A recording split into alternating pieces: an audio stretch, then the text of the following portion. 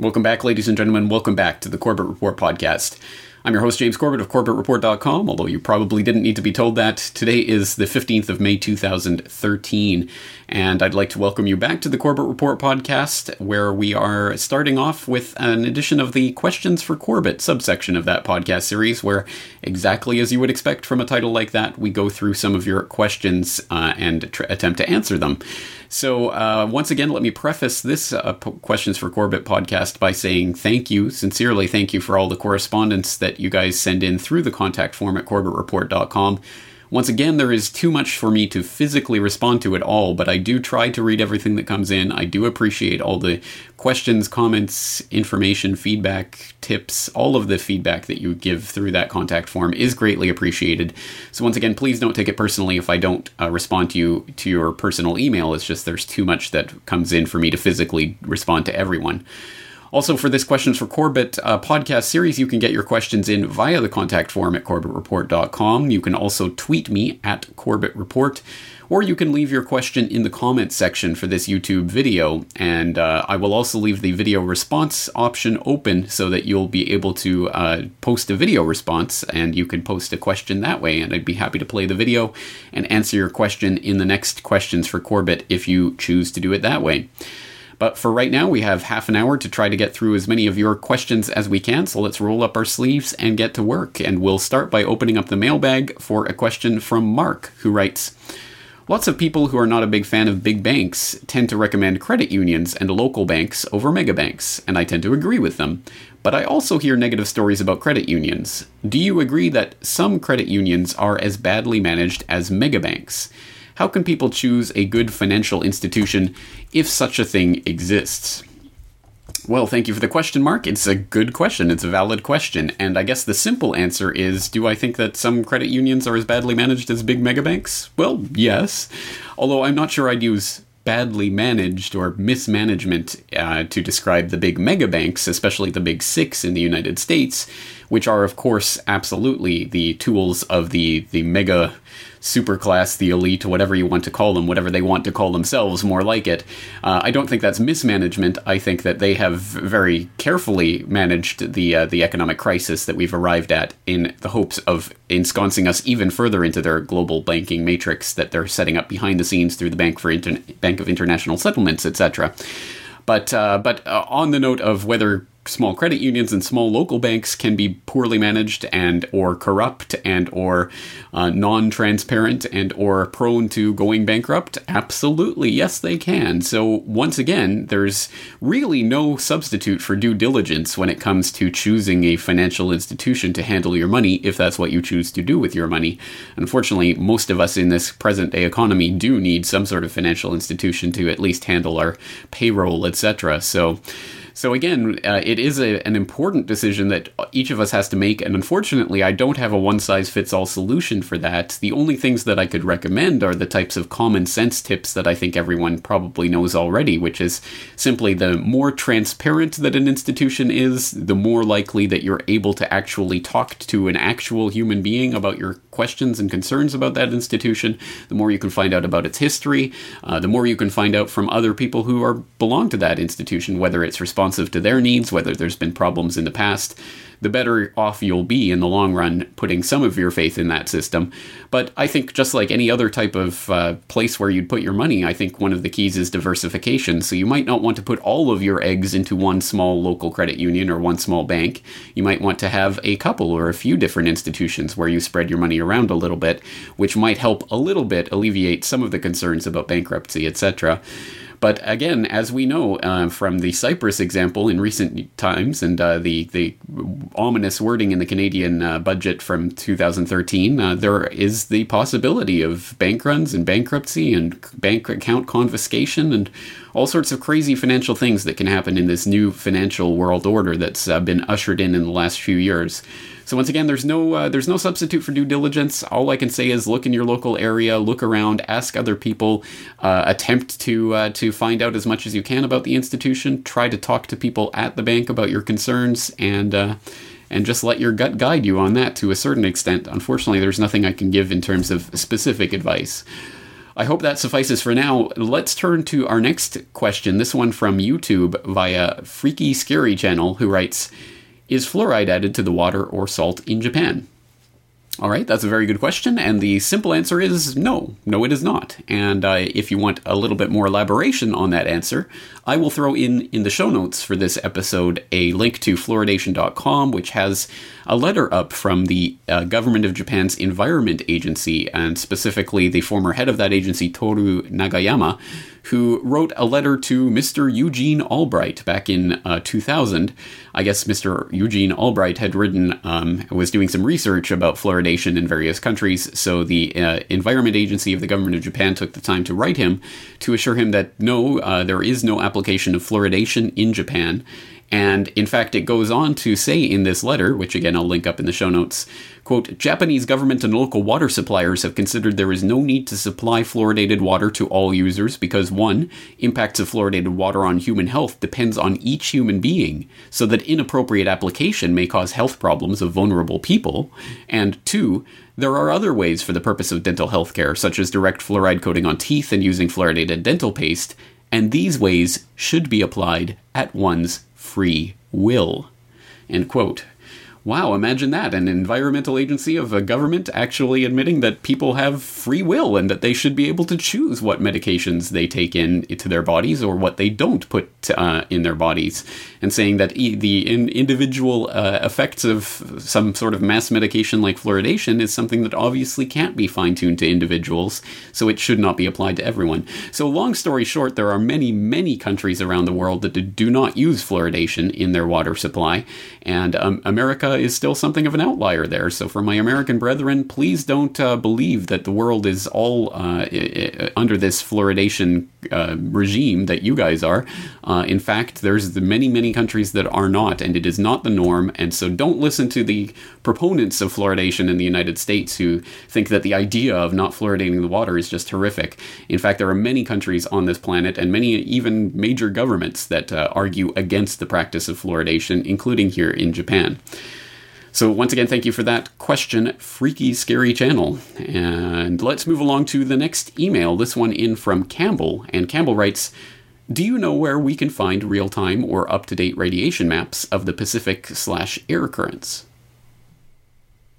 All right, Campbell, thank you for the question. So for those of you who are listening to the audio of this podcast, you might want to switch over to the video for a minute, as we are here on the on my desktop looking at FukushimaUpdate.com, which is, of course, what I would humbly recommend for people to go to keep up to date with what's happening at Fukushima and the radiation that's taking place there.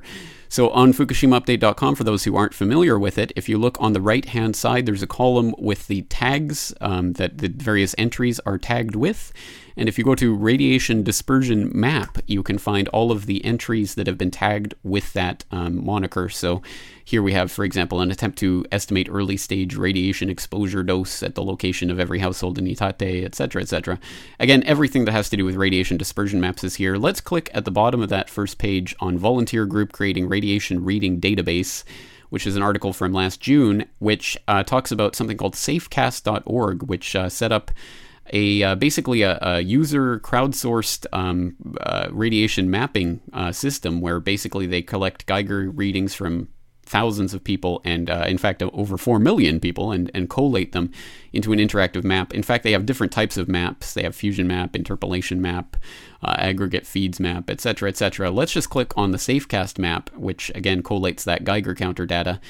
It'll take a moment to load, and in fact I have to allow it on my NoScript, because I use NoScript on my Firefox browser, something that I would recommend people look into if they don't already.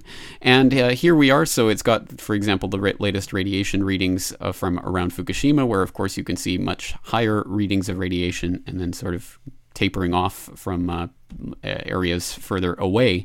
And this map not only covers Japan, with most of the area covered with independent monitoring, but also, if you zoom out and out and out and out, it will show, for example, Taiwan or Korea or various other places, and even America, where it'll take a moment for the data to load. Again, it's just thinking about it at the moment. But when the data loads, in fact, you can see that there are areas in the United States around nuclear testing and nuclear plant facilities that are, in fact, higher than some of the areas in Japan. So again, just goes to show that the perceptions of nuclear danger are sometimes quite different than the realities. So again, I would recommend that people take a look at this information as just one starting point. Again, there's lots of other ways, but that's one place where hopefully you can begin to find some information about radiation readings and how to keep track of them.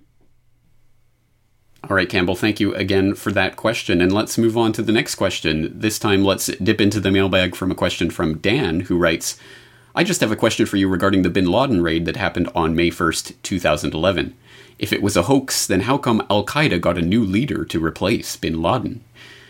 End quote. All right, thank you for that email, Dan. I'm going to assume that you're a relatively new listener or viewer to the Corbett Report, and if that is the case, then I certainly hope that you'll take a look into some of my previous work on the bin Laden raid hoax and bin Laden himself in general, which I hope will answer some of the confusion that might arise here, especially through this use of the word hoax, which is becoming more and more common. It's more and more in use through the various staged and manipulated events that have occurred recently. The word hoax is being bandied around quite a bit, and it's taking on this connotation that if something is a hoax, then it must mean that it never happened at all, or something along those lines. And I would like to caution people about how to interpret this word, especially in the context of something like the bin Laden raid that supposedly happened in Abbottabad on May 1st, 2011. This is the way that this is portrayed in the corporate media, for example, and in the mainstream media, is that the people who believe that this was a hoax actually believe that bin Laden is still alive. And that's bizarre to me because I haven't met anyone or heard anyone or seen anyone in the alternative media that has ever put forward the idea that bin Laden is still alive. As far as I know, I don't know anyone who actually holds that particular view. By far and away, the only interpretation that I've ever heard from an alternative perspective is that bin Laden likely died a long time ago and has been dead for many years. And basically, it was his computer-animated corpse that was delivering those ridiculous video missives that were coming out on an occasional basis before he was finally written out of the script. And that's basically what I've been saying since literally day one. And I will put in links to, again, my appearance on RT the day of the raid itself, where I questioned whether or not bin Laden had been dead for years, and basing that on some of the numerous pronouncements that had been made in the past. In fact, 9 that I counted that bin Laden was already dead before May 1st, 2011. I'll put in my link to that article outlining the 9 times that bin Laden had been pronounced dead. I'll put in a link to the last word on Osama bin Laden, talking about his background and when he probably actually did die, probably shortly after the events of 9/11 themselves. Once again, this relates back to his kidney condition. He was on dialysis on September 10th, 2001 in Rawalpindi in a military hospital. This was confirmed again by CBS News, so I'll put in a link to that report in case you haven't seen it. Basically giving the idea that he was on dialysis in his cave fortress in Tora Bora. I mean, somehow managing to survive for 10 years like that is just ridiculous. The fact that he was in a military hospital literally the day of September 11th under the watchful eye of the Pakistani ISI, nothing more than an adjunct of the American CIA, is just ridiculous. Flat out patently ridiculous. So there are all sorts of things to question about the bin Laden raid and what really happened. And I don't claim to know what actually happened in Abbottabad that day, but I am extremely skeptical that bin Laden was killed in that raid. I think he was probably long dead. So whatever or whoever was disposed of in that raid, I doubt it was Osama bin Laden. And I will continue to reserve my judgment on that until such time as some sort of proof is actually given for the proposition that bin Laden was killed. Literally, this has as much credence and credibility with me as if the President of the United States came out and said, "We found Bigfoot in the Rocky Mountains, and we killed him and threw his body into the ocean before anyone had a chance to take a picture. Just believe us on this. I wouldn't believe that type of pronouncement, and I won't believe this bin Laden pronouncement until a single shred of evidence is produced for it. And I don't mean anonymous members of SEAL Team 6 that leak story after story after story to the media about how bin Laden was killed, each one slightly different than the one before. That's not exactly proof of anything except for the fact that they can't even get their own story straight. So lots and lots of background information to go with that. Suffice it to say, though, that the May 1st, 2011 raid was a hoax, I think is true, but that means that bin Laden didn't actually die or something along those lines is a misinterpretation of that. And why did Al-Qaeda appoint their new leader in the wake of bin Laden's being written out of the script?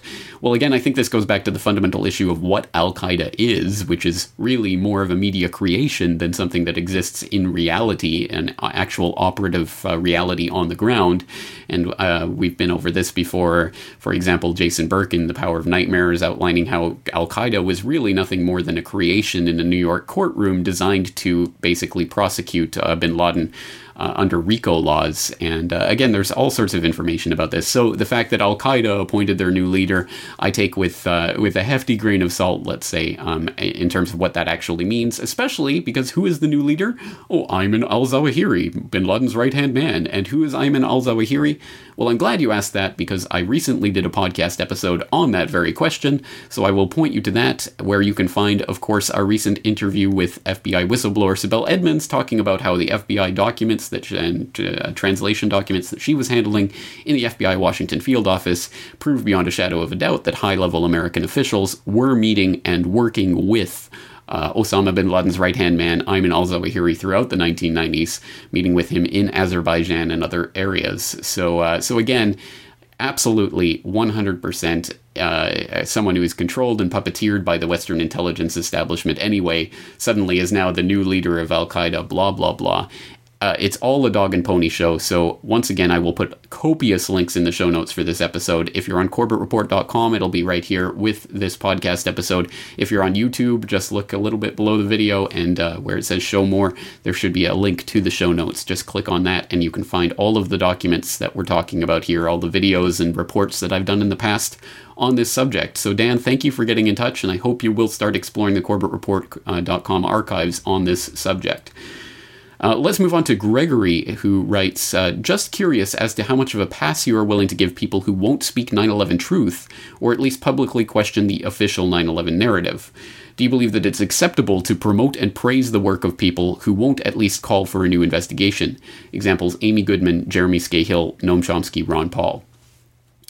Okay, thank you for this question, Gregory. It's an important question, but I'm going to have to disagree with the fundamental underlying precepts of this question and the way that it's phrased. There's a few things in here that I find somewhat objectionable. First of all, the idea, do I find it acceptable to promote and praise the work of people like blah, blah, blah?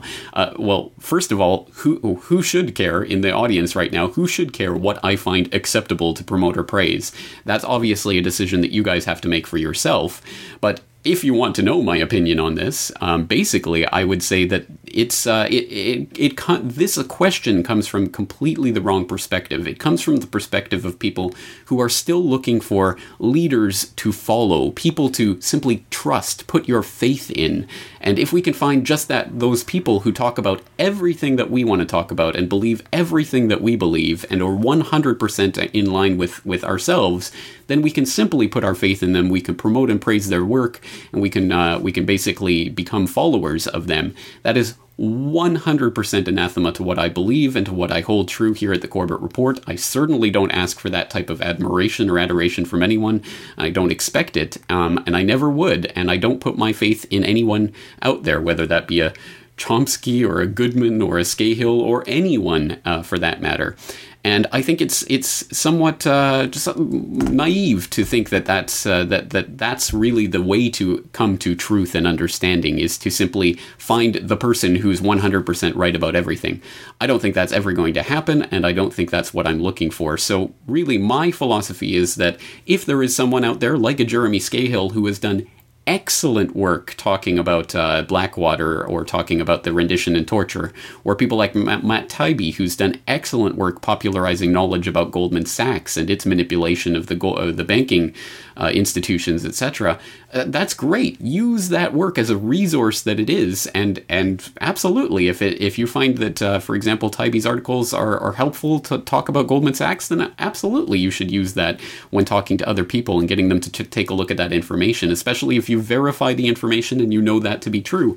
Who cares if Taibbi denies 9/11 or believes the 9/11 official conspiracy theory? At the end of the day, I'm not going to be turning to Matt Taibbi for information about 9/11. I'm not going to be turning to Amy Goodman to try to expose, what happened on 9/11 or something like that.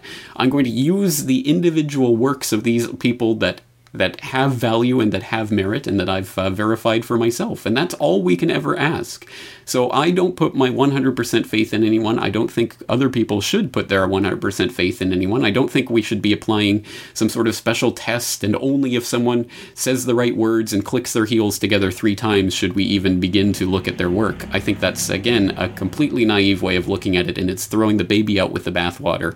And it's a complete waste, I think. Certainly, and you can look at my archives, if you look through the interviews that I've done in the past, I've certainly talked to people who don't believe that Big Pharma is a problem, or are happy to take their flu vaccines, or who don't want to talk about 9/11 truth, or who believe in the man-made global warming alarmism, etc., etc. But again, I'm more interested in what people say on specific issues and promoting specific work in specific ways. And it's about the information. It's not about the people.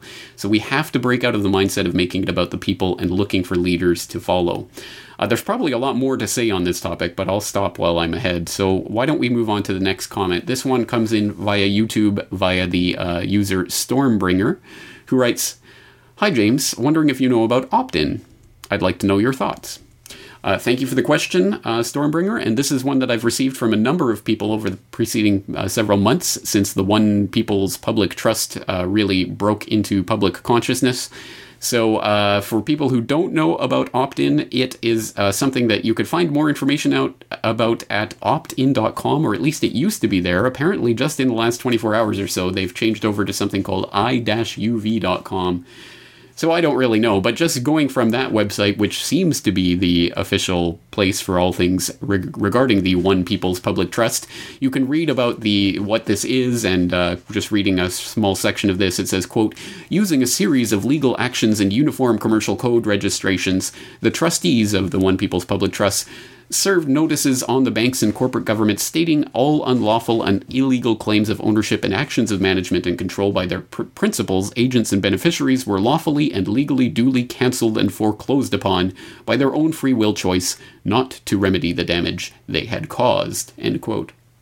Again, you can go and read through this, and you can go and read the UCC filings, etc., that have been used in this case. And supposedly the takeaway from this is that because of some uniform commercial code filing that took place last year, now everyone is free, corporations have been disbanded, government tyranny has been ended once and for all, and we are now free human beings.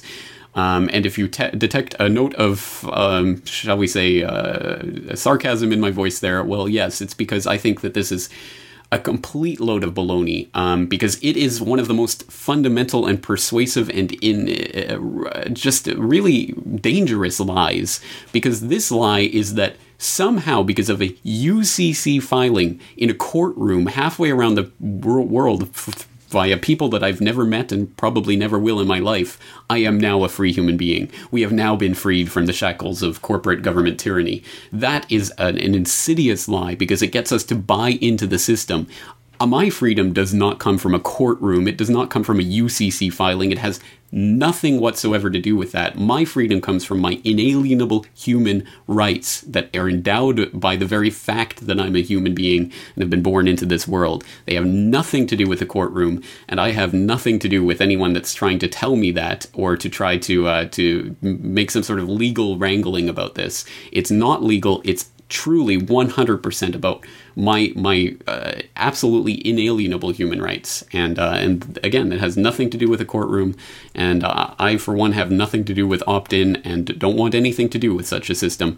If there are people out there that need to be told that some courtroom filing has made them free and that in their mind suddenly makes them understand that they are free human beings, then good for them. I don't begrudge them that. If that's what they need, then I hope that works out for them. But for myself, I don't need anyone to come along with a courtroom filing to try to tell me that I'm a free human being. Let's move on to another question. This one from Justin. He writes, I've been watching your podcasts over the last few weeks, and I really like your interviews and content. Can you recommend more independent news outlets and columnists not associated with mainstream media? Okay, thank you for the question, Justin, and I appreciate the question. I don't want to overthink things or overdo it, so why don't we just keep it simple? Here we are on CorbettReport.com, and of course at the top you have the various tabs that you can click through. If you just click on the links button, it will take you to the links where I have not only listed my own sites, but also sites of other institutions that I'm affiliated with and or want to promote. So for example, under recommended news and information sites, of course we have BoilingFrogsPost.com, globalresearch.ca, MediaMonarchy.com, Activist Post, Zero Hedge, Press for Truth. Those are just some examples of some news sites that I would recommend that people check out. And I suppose more so than that, if people are still interested in other places that they can go for interesting information, one thing that I would encourage people to do is, for example, on my New World Next Week episodes with James Evan Pilato, you might want to actually click through to the sources of some of the stories that we use. And if you do that on a consistent basis week after week, you'll start to notice some of the blogs and places that we go to source some of our information, especially the places that we tend to turn to several times, or that we've sourced many times in the past, talking about things like blacklistednews.com, stratrisks.com, Land Destroyer Report, other blogs like that we frequently cite.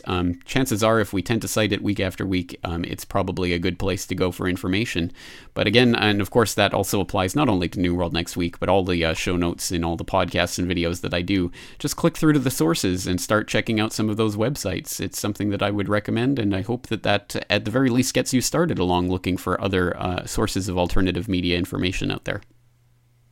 Well, Justin, thank you for that email, but we are now running out of time, so let's see if we can just squeeze in a couple more questions. And the first one up is from Kathy, who writes, please tell us how proficient you are in the Japanese language. I think you said you can't really read the newspapers very well. How's your spoken Japanese? Are you fluent? And if so, how long did that take? Does your wife speak English? Kathy さん、メール送ってくれてありがとうございます。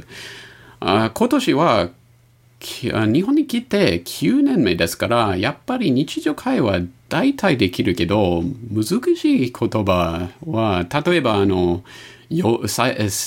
治の用語とか、哲学の用語とか、本当に難しいですから、そういう会話あんまりできませんね。漢字の読み方も難しいから、新聞はあんまり読めません。奥さんの方が、2年間ぐらいカナダに住んでいましたから、英語上手です。だから、家でちょっと変な日本語と英語のミックスいます。だから、やっぱり大体言いますけど、難しい言葉言いませんね。そう、これからよろしくお願いします。And let's move along to Chip. Chip writes, the birth of your child will change you. What kind of world will you want that child to grow up to? I fear for my grandchildren oh so much. Well, thank you for that, Chip. And let me say absolutely 100%. I can already say you are totally correct. The birth of my child has changed me in numerous ways, or at the very least has changed my perspective.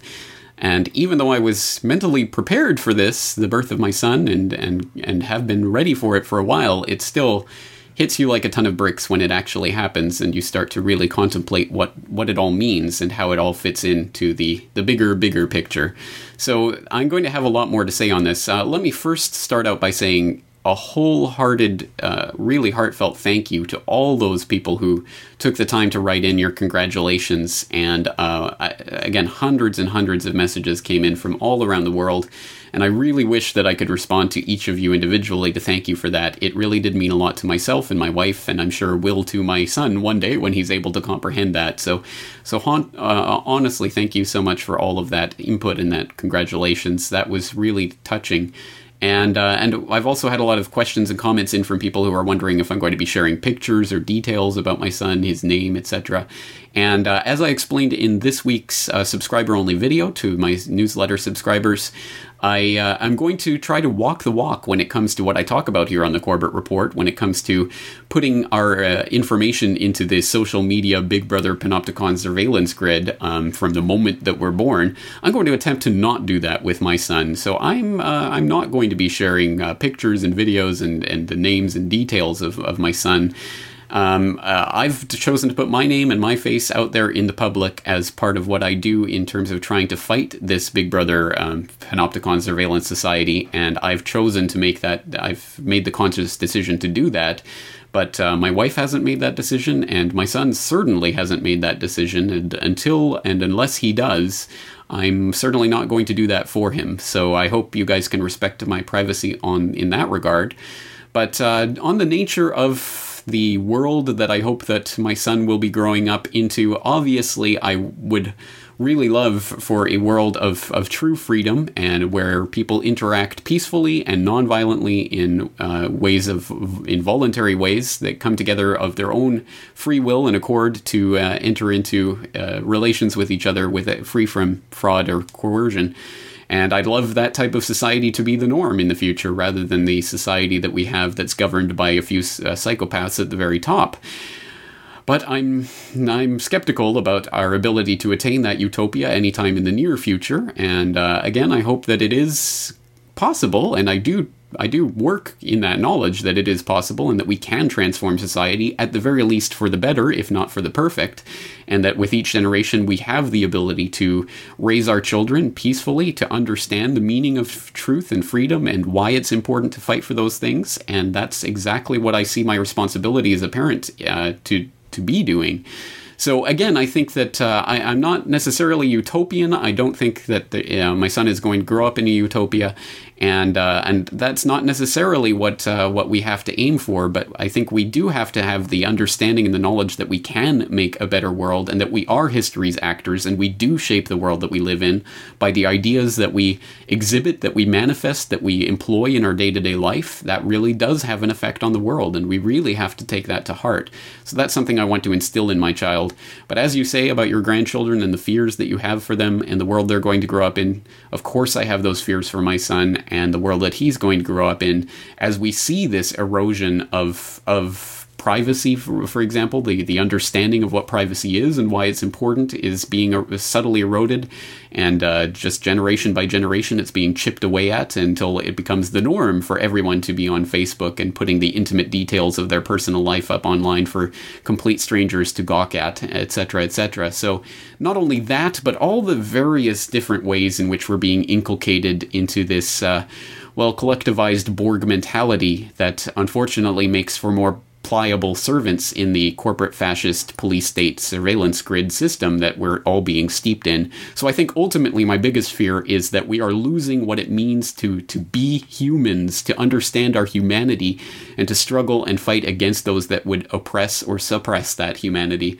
And I really do fear about the technological advances that might make that a permanent revolution, as people like Aldous Huxley said in the past.